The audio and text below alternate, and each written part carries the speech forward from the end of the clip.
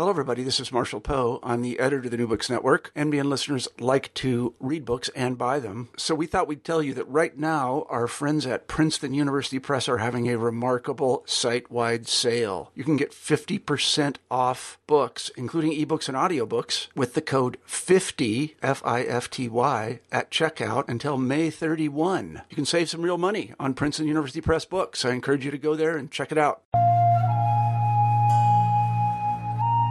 Hello, welcome to New Books in Buddhist Studies, part of the New Books Network. I'm Luke Thompson, the host of the channel. Today I'll be speaking with Paul Kopp about his new book, The Body Incantatory: Spells and the Ritual Imagination in Medieval Chinese Buddhism, published by Columbia University Press in 2014. This book focuses on Chinese interpretations and uses of two written Dharani during the last few centuries of the first millennium. Based on extensive research on the material forms that these Dharani took, Kopp departs from a tradition of scholarship that focuses on the sonic quality and spoken uses of these spells, drawing our attention instead to how written and inscribed Dharani were used to adorn and anoint the body. A central theme is Kopp's assertion that the diffuse Dharani practices that appeared centuries prior to the flowering of a high esoteric Buddhism in the 8th century were not simply a crude precursor to the later development of a fully systematized esoteric Buddhism, but rather were a set of loosely related practices and ideas that continue to develop alongside esoteric Buddhism. Through rich descriptions of Dharani use and interpretation, and liberal use of Dunhuang materials, he shows that Dharani were ubiquitous in all sectors of Chinese Buddhism, before, during, and after the 8th century. In this way, Kopp challenges the teleological view of early Dharani-based practices as being but one stage leading to the eventual triumph of a comprehensive Chinese esoteric Buddhism. In addition, Kopp demonstrates how material Dharani practices were a product of both Chinese and Indic input.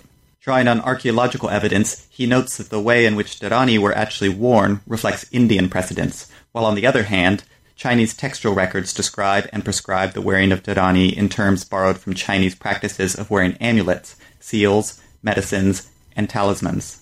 The book contains 32 illustrations of amulets, written Dharani, Dharani stamps, Dharani pillars, and funerary jars, to help the reader to better visualize and understand the material practices at the center of Kopp's work. This book will be of particular interest to those researching or wishing to learn more about the history of scholarship on Dharani, Chinese practices of wearing enchanted objects, Chinese interpretations and uses of Dharani, theories about the role of writing and inscription in religious practice, and Chinese Buddhist material culture. I hope you enjoy the show. Hello, listeners, and welcome back to New Books in Buddhist Studies. I'm Luke Thompson, the host of the channel. Today we'll be speaking with Paul Kopp about his new book, The Body Incantatory: Spells and the Ritual Imagination in Medieval Chinese Buddhism, published by Columbia University Press in 2004, just last month, in fact, in September. And this is part of the Shenyan series in Buddhist Studies, Chinese Buddhist Studies, rather. Paul Kopp is Associate Professor in Chinese Religion and Thought in the Department of East Asian Languages and Civilizations at the University of Chicago, where he also teaches in the college and the Divinity School. Paul Kopp, welcome to the show. Thank you. Pleasure to be here. I was wondering if you could just begin the interview by telling us a bit about yourself, where you were born or grew up, how you came to the study of Buddhism and China, any important influences in your life, for example, mentors, academic advisors. Sure. Born and raised in the mystical land of Connecticut. It's different versions of how I got interested in it all. Basically always was interested in China and in sort of broadly speaking Chinese practices of self-cultivation, initially martial arts. I mean, I think when I was in elementary school many years ago, me and some friends were kind of hooked on the show Kung Fu, the original one. Used to talk about it at recess, I think, but that's probably too long ago to have much direct influence. But I did practice martial arts for a long time, although I don't anymore. I haven't for a long time. But in high school, that was the shape of my interest in all of this. And in college, I still was doing that stuff, but I went to the University of Connecticut, and there was not too much to be had in terms of classes on China or East Asia at all, or Buddhism. As I recall, I studied a little bit of Chinese, but it didn't really take. At that time, I was an English major and kind of set in my mind on on being a professor of English, and I wanted to study the imagination in William Blake and Wallace Stevens. That's kind of what I always had my mindset on back then. But after college, I was kind of wandering around and doing various things. And I went and lived in I had a strong, let me back up. Middle of college, I was very disaffected. I left, and I went and lived with some Buddhist monks in Massachusetts, Western Massachusetts, Nippon Zanmyo Hoji group. They're basically Nichiren monks, peace activists, anti-nuclear activists. And I lived there for the better part of a year, really. And while I was there, I met some people who were involved with Zen and Vipassana meditation and went on some retreats. And that was kind of a growing interest after college and this sort of poking around for a while. Sure. I went and lived at a Zen center in the U.S. in upstate New York for again, better part of a year. Left that for various reasons. Went to Taiwan to study Chinese and to, at that time, kind of get back into the martial arts world. But Tai Chi Chuan was the interest at that point, and Bagua Zhang and things like that. While I was there, I started studying Chinese, as I said, and started studying classical Chinese. Kind of fell in love with classical Chinese, and especially Chinese poetry. I had a tutor who was a scholar of Bai Juyi, and so I was reading a lot of that. Came back to the U.S., decided now I wanted to do a PhD in this kind of stuff, but I was really thinking Chinese literature at that point. Got into a program very luckily because I had a degree in English, and not a very distinguished degree in English, I'll have to say, on several levels.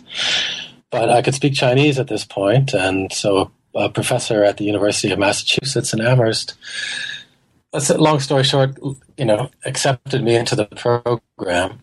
And while I was working there, I decided I bet at this point I could read a Buddhist text. So I went, and I had a vague idea of how to find these things, and so I pulled down a volume of the Taisho canon, and I started reading it, and the rest is history, really. Oh, right. Yeah. No, thank you for that. So how did you go from classical Chinese literature then to focusing specifically on medieval Chinese Buddhism, and then from there specifically on spells, and then specifically ones that have a kind of material or physical use? Right.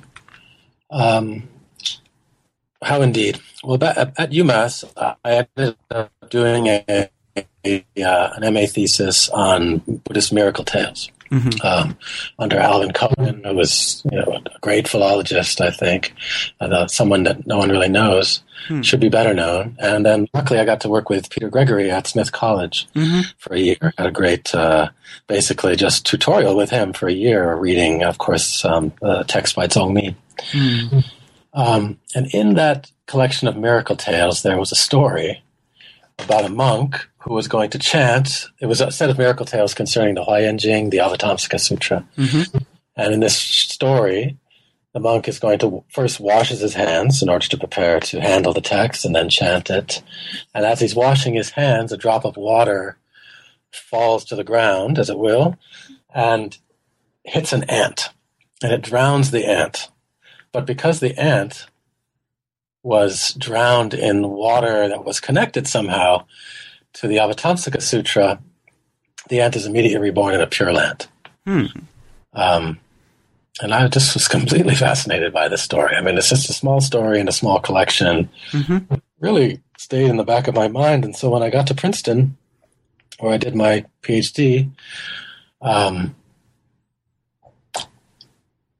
was not sure what I was going to work on, but this idea, unbeknownst to me, really was sort of strong on the back burner, or still firing on the back burner. And so a friend of mine, a classmate, Ryan Ju, Bong Sok, he was going to work, or he was thinking about working on this Dharani text, on the Upanishad Dharani, its various Chinese permutations, and and as I talk about in the book, famously, or it became famous as something that one carves on pillars or on banners, and then the dust or shadow off the banner or a breeze off the banner, etc. If that, after touching the banner, the pillar, then touches somebody else, then that person who is touched will have all the good effects that one usually only gets by chanting a Dharani or hearing a Dharani chanted, etc. And so I thought, here it is. I mean, it's kind of the same idea. At least I thought so. I guess I still think so. This idea of a kind of spiritual contagion, if that's the right name for it, right? Of sound or idea or text into material substance, and then from that into person, and so it was that story. That's really why I ended up working. So you really came at it more from the sort of side of the materiality, or the looking at sort of enchanted substance side, rather than approaching it first and foremost through intoned Dharani. Yeah, completely. Or through esoteric Buddhism, which at the time I had no clue about, and I wasn't all that attracted to it. But it was really this material efficacy. Sure. So in the preface, you explain two central goals of this book.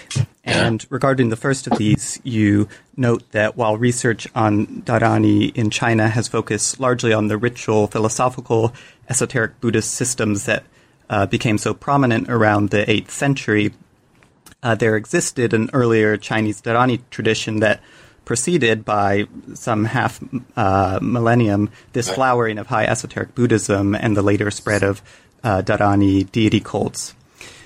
So as you explain it, one goal of the book is to bring attention to this sort of non-esoteric, pre-esoteric, if I can describe it that way, tradition, and to understand its place within the history of Chinese Buddhism.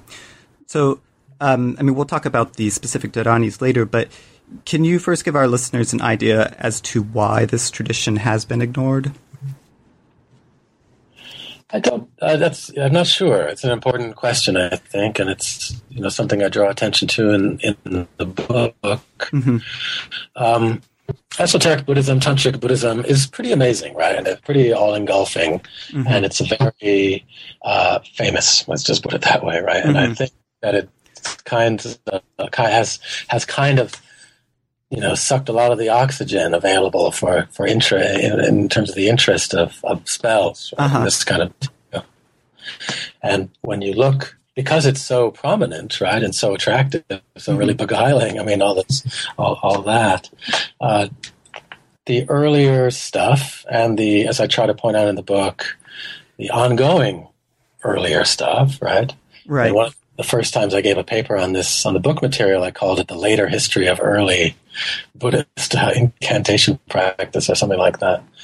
So, but why? I'm not sure. It certainly seems to have done so. I mean, but then, as I try to point out in the book, people like Arthur Waley saw it, right? And in terms of the model I use in the book, I really borrow it, as far as I understand it, pretty verbatim from Ronald Davidson's picture of how esoteric Buddhism arises in India, right? It's this kind of a synthesis, if I'm doing his ideas justice, of these earlier existing, and at the time apparently quite popular, practices, techniques, etc. Right. Right.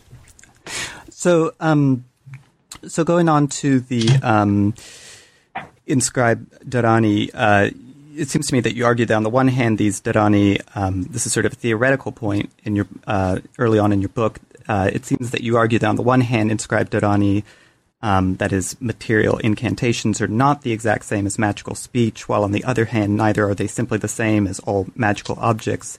And you point out that in previous scholarship, magical objects have often been lumped together in the same category, without a distinction being made between the differing ways in which these different objects function. So it seems you want to avoid the mistake and treat the material Dharani as both a type of magical object and as a type of spell. Yeah. But this gets us into the introduction, in which you provide a synopsis of the modern study of Buddhist Dharani, noting that a scholarly interest in ritual, among other factors, has led scholars to focus on Dharani as a type of ritual speech and ignore written Dharani. And I should also point out for listeners who haven't yet read the book that the written spells you focus on in this book are not simply talismans, amulets, and charms that are first and foremost seen for their materiality, but rather written versions of incantations that were at least initially regarded primarily as oral in nature.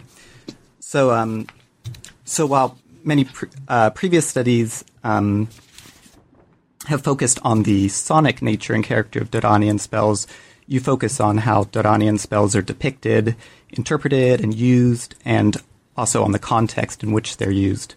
So I was wondering if you could approach or address this particular aspect of your study, that is, how your approach departs from previous scholarly treatments of Dharani. Yeah. Well, I love all that other work. I hope that's clear. Yes, no, certainly.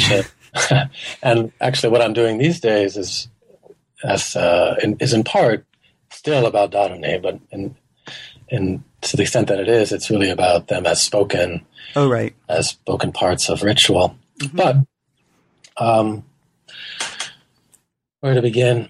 I just let me put it this way. I mean, I just felt there was all this stuff, right? Mm-hmm. And literally stuff: amulets, pillars, things in tombs, etc. That hadn't really been studied to the extent that they deserve. Certainly not by Western scholars, mm-hmm. and that in order to do so required, paying close attention to them, right, and mm-hmm. into their context, and not simply saying, "Oh, well, here we have a Buddhist incantation, a dharani, a mantra, whatever.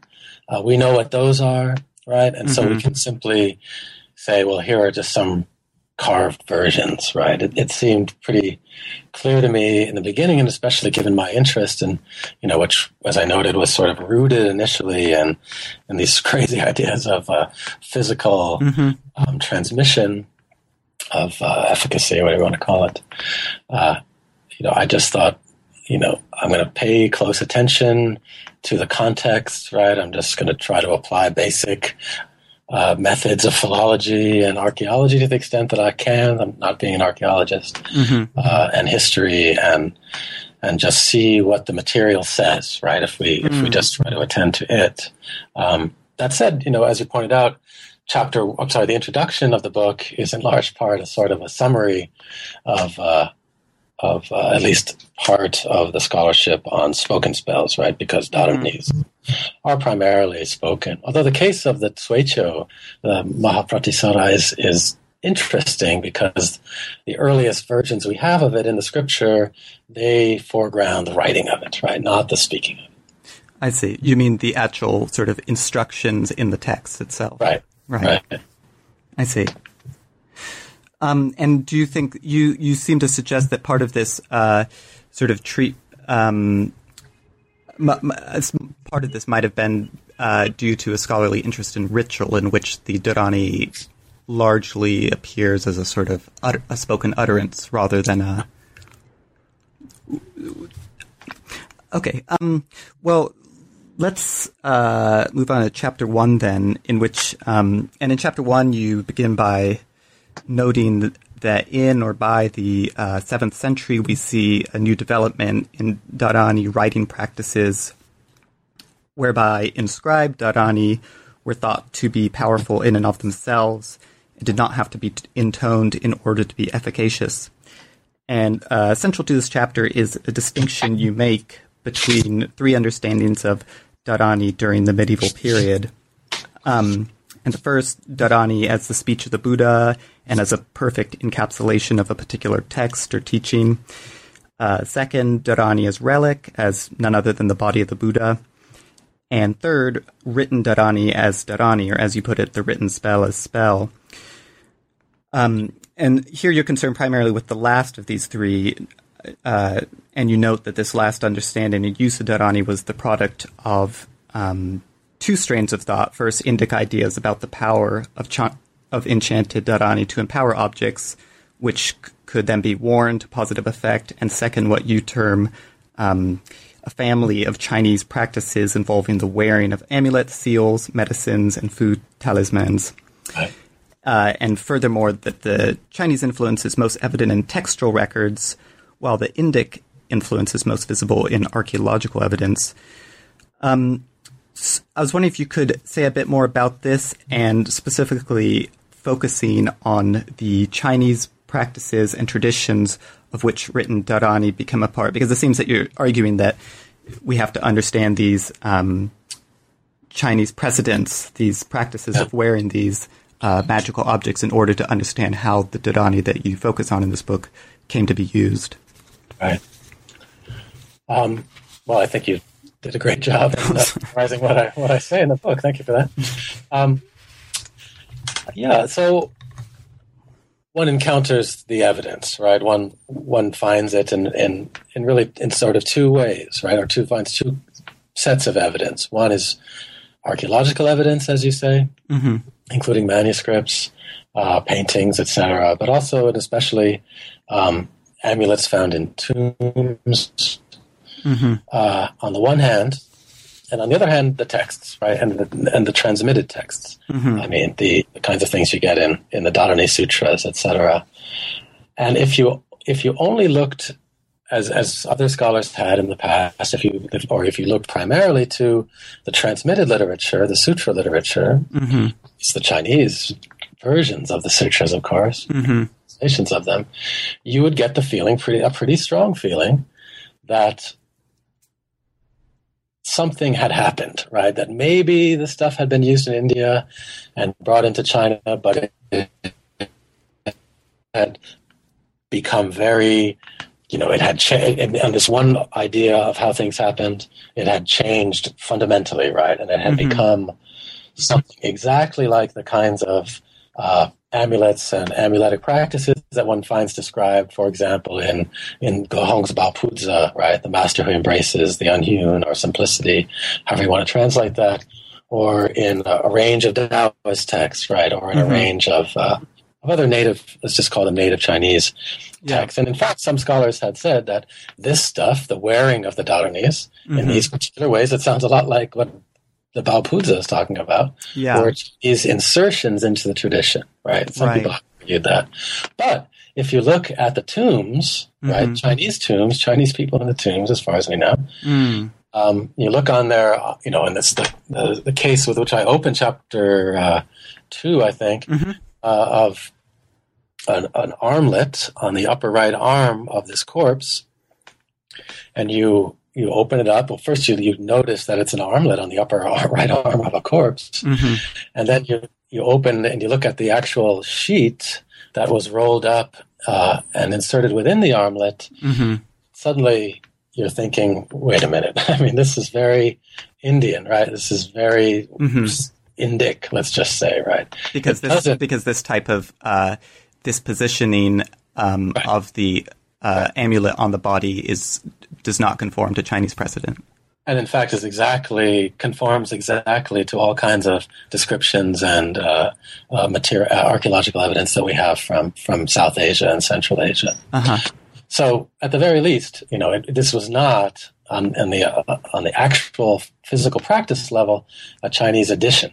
Nevertheless, you read the text, and there is a lot of echoing going on. There's a lot of, let me just be sloppy and talk about influence here, right? A lot of Chineseness going on in the text, and so I thought this is something that needs to be taken account of. Sure. Both of these things need to be taken careful account of. So I talk about how these various images, the language that is used for describing the wearing of these amulets in the Buddhist texts, and I note that it comes right out of this old language of wearing seals, ministers wearing seals, ministers wearing the various emblems of state in China, and how that was taken into Taoism as a lot of other things were, or into other native local Chinese practices, right? And that the language of Darani amulet, Chinese Darani amulet practices is very much part of that, right? And so in chapter 1, I basically, after I lay out this sort of, 3 forms of Dharanis, I just dig right into the Chinese stuff, and I try to get into this sort of Buddha, what's called Buddha Taoism sometimes, right? I'm not sure the word, but, a word that is used. Yes. And I show how the amulet practices, at least in terms of the textual descriptions, is very much a part of that world. And really, you can't understand it without understanding this larger world, right? And when I had done the dissertation, that's as far as I went, really. I didn't feel confident in doing the archaeological stuff back then. I see. So that was an addition later. Yeah. Okay. And then how do you account for this discrepancy between the prescriptions and the descriptions in the texts being very much based on Chinese precedent, whereas the actual physical wearing conforms more to Indian practices? But I have no worked out theory exactly, but it's sort of how things worked, right? You can see this pattern, I think, everywhere, close enough to everywhere, right? In Tang, etc., Chinese Buddhist writings, right? They write in terms of the language they know, and in the book, right? I at the end in the coda, I sort of have a little, an argument that I've been having with Bob Sharp in my head for a long time. I sort of have it on paper a little bit, and Bob talks about ideas of cultural translation, and it gives this kind of I'm forgetting the philosopher's name, Gadamer, kind of a Gadamerian picture of the the fusion of horizons and things like that in terms of thought, right? In terms of language, and I think that he's right to a certain extent about that stuff, and that this is what we see in what's called the signification of Buddhism, right? I don't endorse that idea completely, but it's a useful one. But people are doing what they're doing, right? Right. Okay, well, thank you for that. So then after chapters 2 and 3 are really the heart of the book. Yeah. Each chapter focuses on one particular written Dharani. In chapter 2, your main focus is on the details of the practice of wearing Dharani, which is what you call adornment. Yeah. As opposed to the other style of material Dharani use, which you term anointment. Yeah. So you ask why Dharani, in this chapter, you ask why Dharani were supposed to be attached to this body part with that article of clothing, and you ask how these practices were understood by Chinese during the last few centuries of the first millennium. So in chapter 2, you focus specifically on the incantation of wish fulfillment, Dharani, and the sutra in which it appears, the scripture of the Dharani, spirit spell of great sovereignty, preached by the Buddha, whereby one immediately attains what is sought, which is a wonderful title. Yes. I guess publishers wouldn't accept it nowadays, but before addressing the Chinese reception, interpretation, and use of this Dharani and sutra, could you please explain for our listeners what the incantation of wish fulfillment is in terms of its place within the Buddhist textual corpus, but also in terms of whom its intended audience was, and according to a reading of the sutra itself? Right. Well, the Mahapratisara, just to give a short title for it, right? It means the great Pratisara, right? And Pratisara means ring, right, or armlet, or by extension, amulet, right? And in fact, a scholar who did his dissertation on the Sanskrit version of the text simply translates it as the great amulet, right? Which is great, which works perfectly well for a translation of the title and for what, in terms of the reception history of the work itself and people carrying forward the things that are prescribed within it, right? Mm-hmm. So it's directed at, spoken by the Buddha, of course. It's a sutra. Like most Dharani sutras, incantation sutras, right? There's somebody presents a problem to the Buddha, right? Mm-hmm. And it's often framed as, Buddha, you are not going to be here forever, right? And in the future, after you're dead for many, many, many years, the sort of demonic infestations of the world are going to come back, and people are just going to be in terrible situations, right? And you're not going to be here to help them. And the Dharma will be faint by then, right? What are they going to do? And the Buddha says, well, that's a really good point. And often what happens in incantation sutras is, or always, I guess, is he says, well, here's a spell that they can chant, and that this will protect them. Mm-hmm. Protect them, and sometimes this will help them to attain awakening on their own. But very often, and especially in the material I look at in the book, it's for protection. Mm-hmm. The Sutra of the Incantation of Wish Fulfillment, as I translate it, is exactly one of these, right? But instead of prescribing a string of syllables that one should speak in situations, right? It says you should write them down and you should wear them on the body, right? And it's not just that you write the text down, but in fact you write a small little mandala-looking diagram down, right? And in the middle there is an image, and that image changes depending on the person who is going to use it, right? So very often you have the case of women who are worried about either can't have a child or are worried about difficult childbirth. And so I'm sorry, I'm not going to remember all the images right now, but they're in the book. Yeah. You draw or have drawn the image in the center, and then you write the spell around it, right? And then then it doesn't really say much. It just says then you wear it on the body. And it doesn't give such clear instructions about how or where to wear, but it just simply says wear it. Sometimes it will say wear on the arm or something.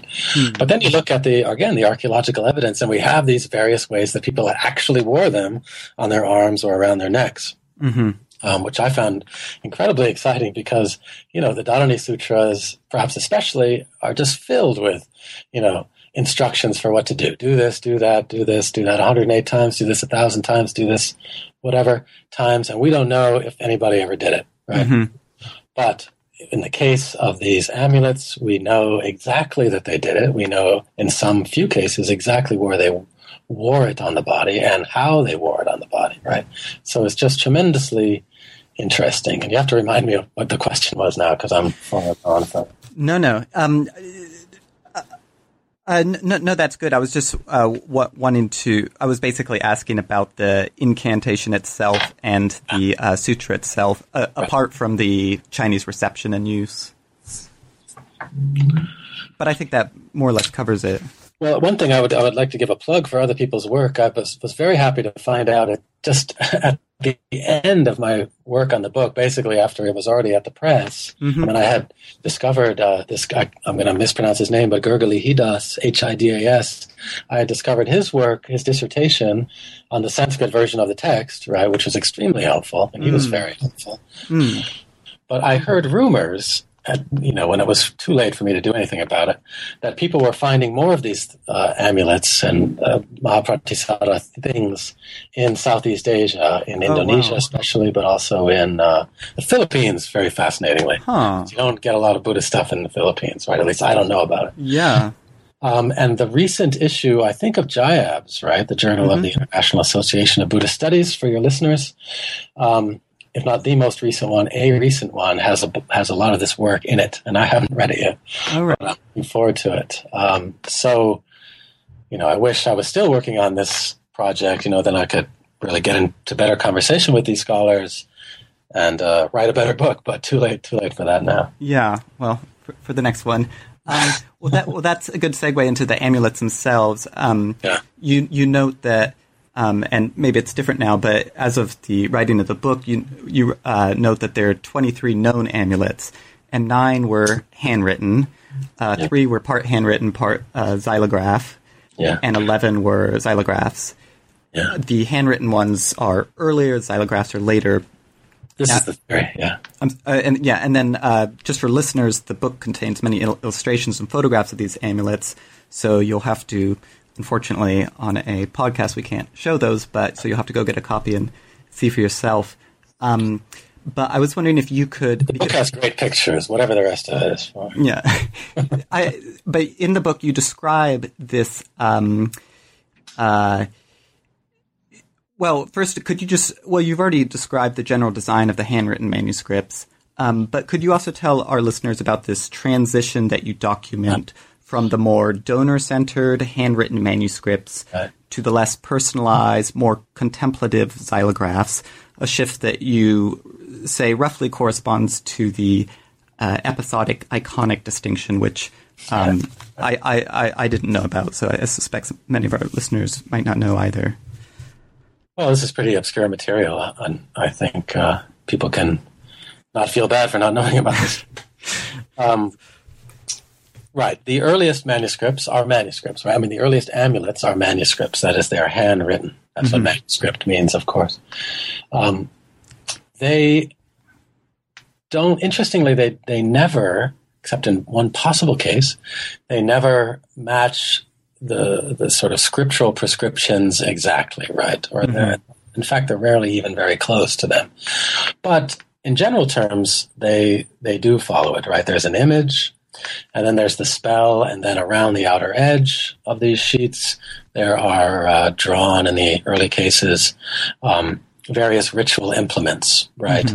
And in some cases, these ritual implements, vajras or lamps or things like that, they're on fire, right? They have a halo of flame around them. And that I take to be a sign that they were considered to be, or that they were marked as active, right? They are ritually active. They are powerful objects. And in the center, in the image in the center, you'll have usually a vajra wearing. A vajra, initially is this large club, right? A weapon, becomes smaller and much more stylized as the history of Buddhism goes on. But in these cases, they're still pretty, was it Bam Bam who had the club, right? Clubs, right?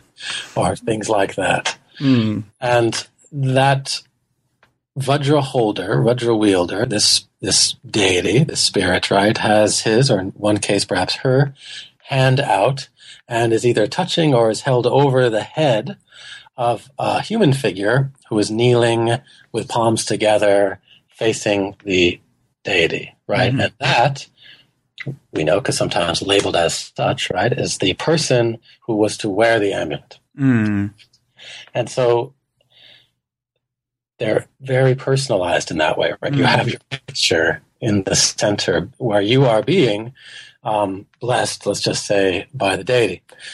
Also, in the spell, going in the central ring of the sheet, were spaces left in the later printed ones, or just seamlessly written into the manuscript ones, the name of the bearer of the amulet, right? Madame Wei in one case, the one on the cover of the book, or Jing Satai, there are a whole bunch of them.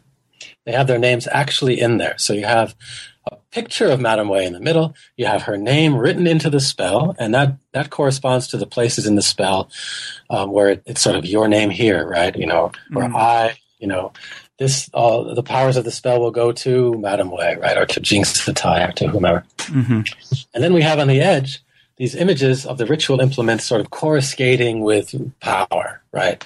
And so these are all markings, in my view, right, that this was an object alive with potency, right, with power. And so when you're wearing it, it's marked as something that is just powerful, and you can, potentially feel it. Who knows? The later ones, and I'll come back to the sort of transitional period, which are the most interesting in many ways, but the later ones were all block printed, all xylographed, right? And so in those cases, in the center central image. They don't have this personalized image. They almost all, there are exceptions, but they almost always have an iconic picture of a bodhisattva, multi-armed bodhisattva, which has been identified by art historians, not by me, as Mahapratisada, the bodhisattva of the great amulet. Sometimes in the printed ones in the spell, there were spaces left for names. Sometimes the names are written and sometimes they're not. This is common actually across, I don't want to say fully across Asia, but there are examples of it from elsewhere in Asia and Buddhist Asia, where spells were written out, name spaces were left. A scholar told me once, I never got to see this thing, but I certainly have no reason to not believe it. Mm-hmm. In an interesting case, they didn't leave very much space for the name, but the person had a very long name.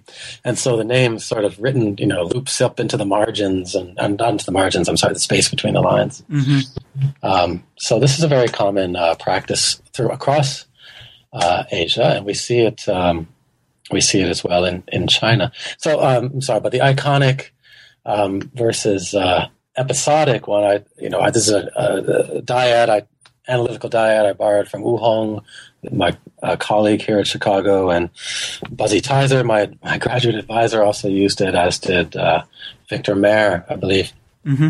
And that is the way I use it is in these early personalized ones, we are actually witnessing the blessing of the recipient, right? It's a kind of a ritual episode, mm-hmm. right? In the other ones, the late ones, we don't. Mm-hmm. If there's an image of the donor there, he's off to the side, like in paintings. Mm-hmm. He's not part of the action, right? Mm. And so I take that as a kind of an iconic image, again, borrowing from these other guys. Mm-hmm. But take it or leave it. I found it helpful. I hope others do. But switching now, just briefly, if I can have time, please. The transitional version, and here the term xylograph is not exactly the right term, because a xylograph, full real block printing, right? You have the block with the words on it. You place the sheet on top there's ink, of course, on the block. Mm-hmm. And then you very carefully rub the sheet, right, with some kind of a tool, and so that the printing happens very evenly across the page. We know, and I'm borrowing the observations of some Chinese scholars, that in some of these, what I think of as the transitional objects, not that kind of transitional object, mm-hmm. It's they were stamped, right? Mm. They seem to have been stamped on rather than truly xylographed on.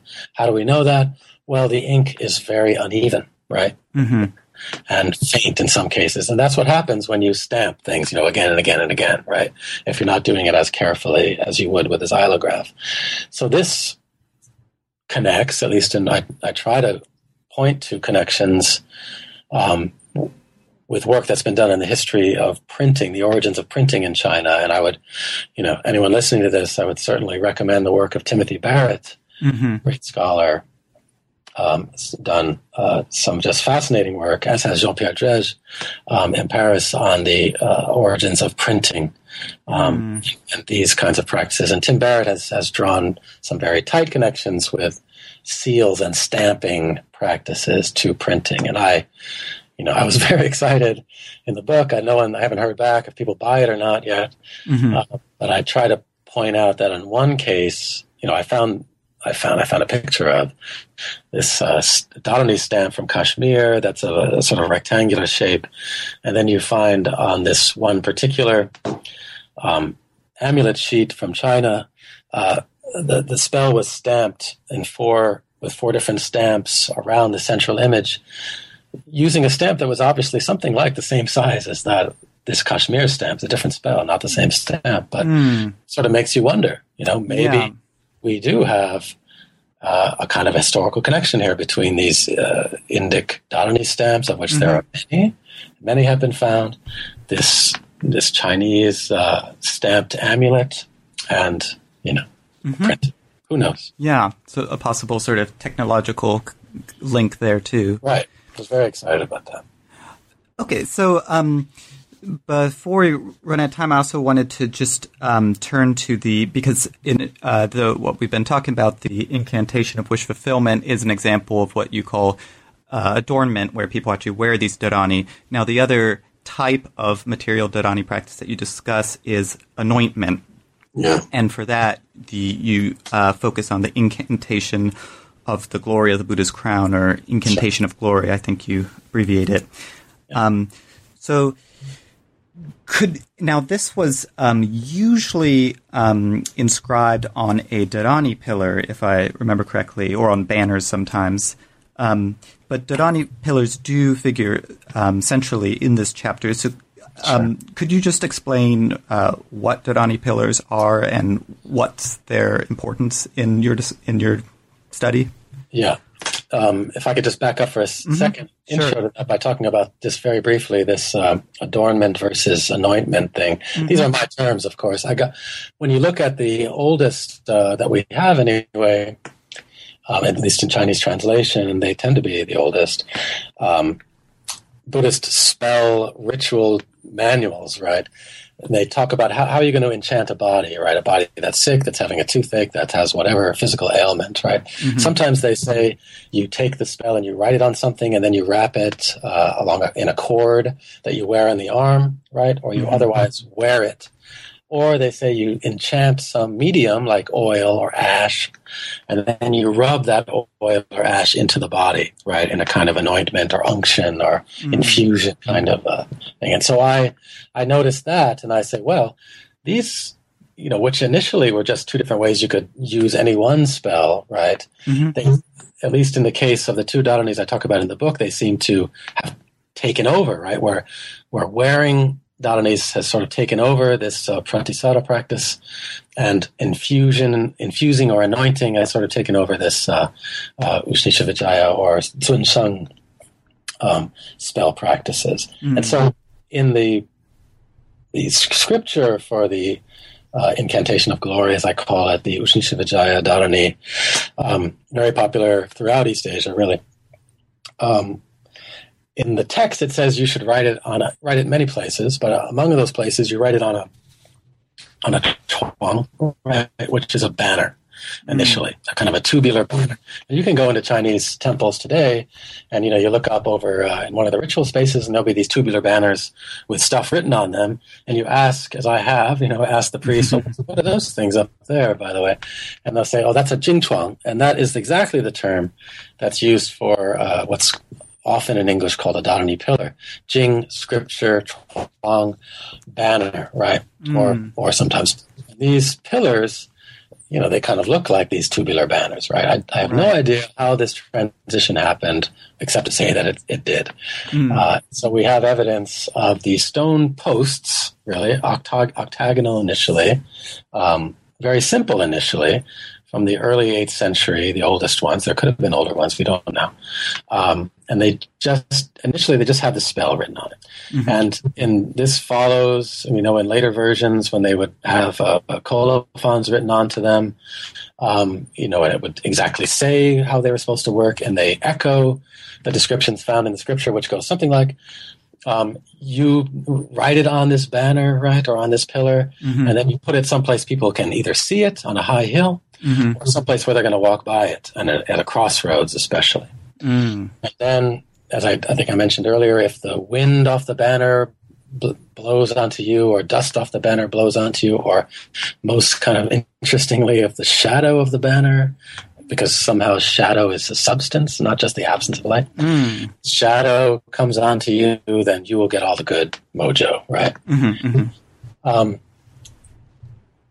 This idea, with a lot of help from imperial, a lot of imperial help, let's just say, becomes very popular in the time, immensely popular. We get them everywhere. And once you know to look for these things, if you're traveling around, China looking at Buddhist sites, you will just see them everywhere. Everywhere. And they were made not only in the Tang, but all the way, into the Ming, certainly, and later, although not as often as before. So it's initially a very simple stone post carved with the spell. Then they would add the two main stories associated with the spell, how the Buddha taught the spell, and then how the spell came into China. These would often be added to the posts, and then as time goes by, they become much more architectural. They start to look like pagodas, really, with little roof like structures on them, and sometimes they get hugely large, right? I mean, there's a famous one in Yunnan that you can go see that has just a lot of text and images on it. It's clearly not just a Dharani pillar anymore. It's sort of, a record of the local Buddhist imaginaire in many ways. So that's what they are, in roughly anyway. Right, and so the I think this is a quote from the incantation itself. You say, from your book, if you draw near the pillar, or if the pillar's shadow infuses you, or if wind off the pillars blows your body, or if dust blown off the pillar attaches to you, your sinful karma will be destroyed. So it's sort of an encapsulation of the idea there. That idea was found in other texts, or primarily here? Well, in different forms. I mean, right. If you sort of head to a little higher level of abstraction and just look for what you might call infusion of the Dharma, right? Physical infusion of the Dharma. You get everything from that story I told about the ant drowning, right, to the texts are always talking about the Dharma rains falling. I give some other examples in the book. Things that connect with it, right? Okay, well, so let's. I just wanted to just mention chapter 4 while we still have time, in which you explain the way in which forms of Dharani practice that preceded the development of a systematized high esoteric Buddhism have been interpreted teleologically as a sort of proto-tantra, or an earlier crude form of what would later develop into esoteric Buddhism proper. And this view seems to have been particularly strong in Japanese scholarship, and was accepted and repeated by Western scholars, I suppose. And here, as earlier in the book, we talked about this a little bit, you argue that although there are connections between these two traditions or strains of thought and practice, they were also separate, and the type of Dharani practice and the views of Dharani that you focus on in this book did not come to an end with the flowering of high esoteric Buddhism in the 8th century. Your primary piece of evidence here is a work by the 10th century monk Zaning. So I was wondering if you could this seems to be one of the sort of central larger implications of your book for this sort of more generalized study of medieval Chinese Buddhism. But could you please explain the origins of this idea that this sort of earlier set of Dharani practices was simply a crude form of esoteric Buddhism? Was this simply a result of later Japanese scholarship, or is this view already visible within pre-modern high esoteric Buddhist traditions, sort of descriptions of themselves? Sure. I guess there's two ways I would talk to that, right? One, to take the last part, is sure. I mean, the what I call the high traditions of esoteric Buddhism, right? Meaning, the things that were going on that were popular at the Tang dynastic court and in the great, really huge monasteries of the capitals that were heavily connected with the court, and people like Amoghavajra, etc., what they were doing. They saw, as best as I can understand it, they certainly saw their tradition as being the flowering, right, of these earlier roots or seeds, to call them that. I mean, that's what traditions do, right? You look back, you want to understand where your tradition comes from. You look back in history with the future in mind, right? Your future, your glorious future in mind, right? And you look back and you sort of swallow up, the various things that did, of course, in fact, feed into it, right? So yeah, certainly they did see it that way, and I'm not would not claim to be an expert on the Japanese side of all this, but here I really, as I say in the book, I'm following some of the conclusions of Ryuichi Abe and Bob Scharf again. Yes. But now backing up, when I was in graduate school, this was a big, at least for me and for some people I was talking to, this was a big argument that was going on then. What was esoteric Buddhism in China, or was there esoteric Buddhism in China? Right. And there were all kind of fights going on about it, and I was really just not contributing to it, but I was sort of in the middle of it, right, in my own mind, because I was working on Daodanese and I was picking sides and then changing sides, and then I didn't know what I was thinking, and in the last chapter of the book is how I wanted to sort of make my peace that, with the old esoteric Buddhism wars, right? Yes. of my grad school days. And that's simply to say, yes, of course there was esoteric Buddhism in China. I mean, I certainly want to affirm that in the book. And I think that the picture I give makes no sense if there wasn't, right? But I do want to say that if you center the analysis not in the sort of transmitted ritual literature that came out of these, really stunning figures like Amoghavajra or Kukai in Japan, etc. If you don't look to them primarily, but you head out into the countryside a little bit and you look in tombs, right? And you look at Dunhuang material, or you look at Dharani pillars, lonely Dharani pillars on the windswept countryside. You just get a very different picture, and it looks like these older practices, these older ideas just never went away. I mean, so there is this idea that esoteric Buddhism kind of erased everything that came before it, swallowed it into itself. And it did to the extent that it did, but not fully. And this other stuff is just fascinating, and it's an important part of Chinese religious history, I would say. And in the book, I try to give it its due to the extent that I can. Well, we've taken up a lot of your time, so as a last question, I just want to ask if there's anything that you're working on now, besides taking a rest after this book. Yeah, I'm sort of all in on Dunhuang. I've become fascinated by Dunhuang manuscripts, and not only Dunhuang but Turfan. I'm really trying to become a paleographer, trying to learn from, I have these great models here at Chicago and my senior colleagues, Don Harper and Ed Shaughnessy, who are just tremendously skilled paleographers of earlier periods. So Don also does Dunhuang. So I'm working on that,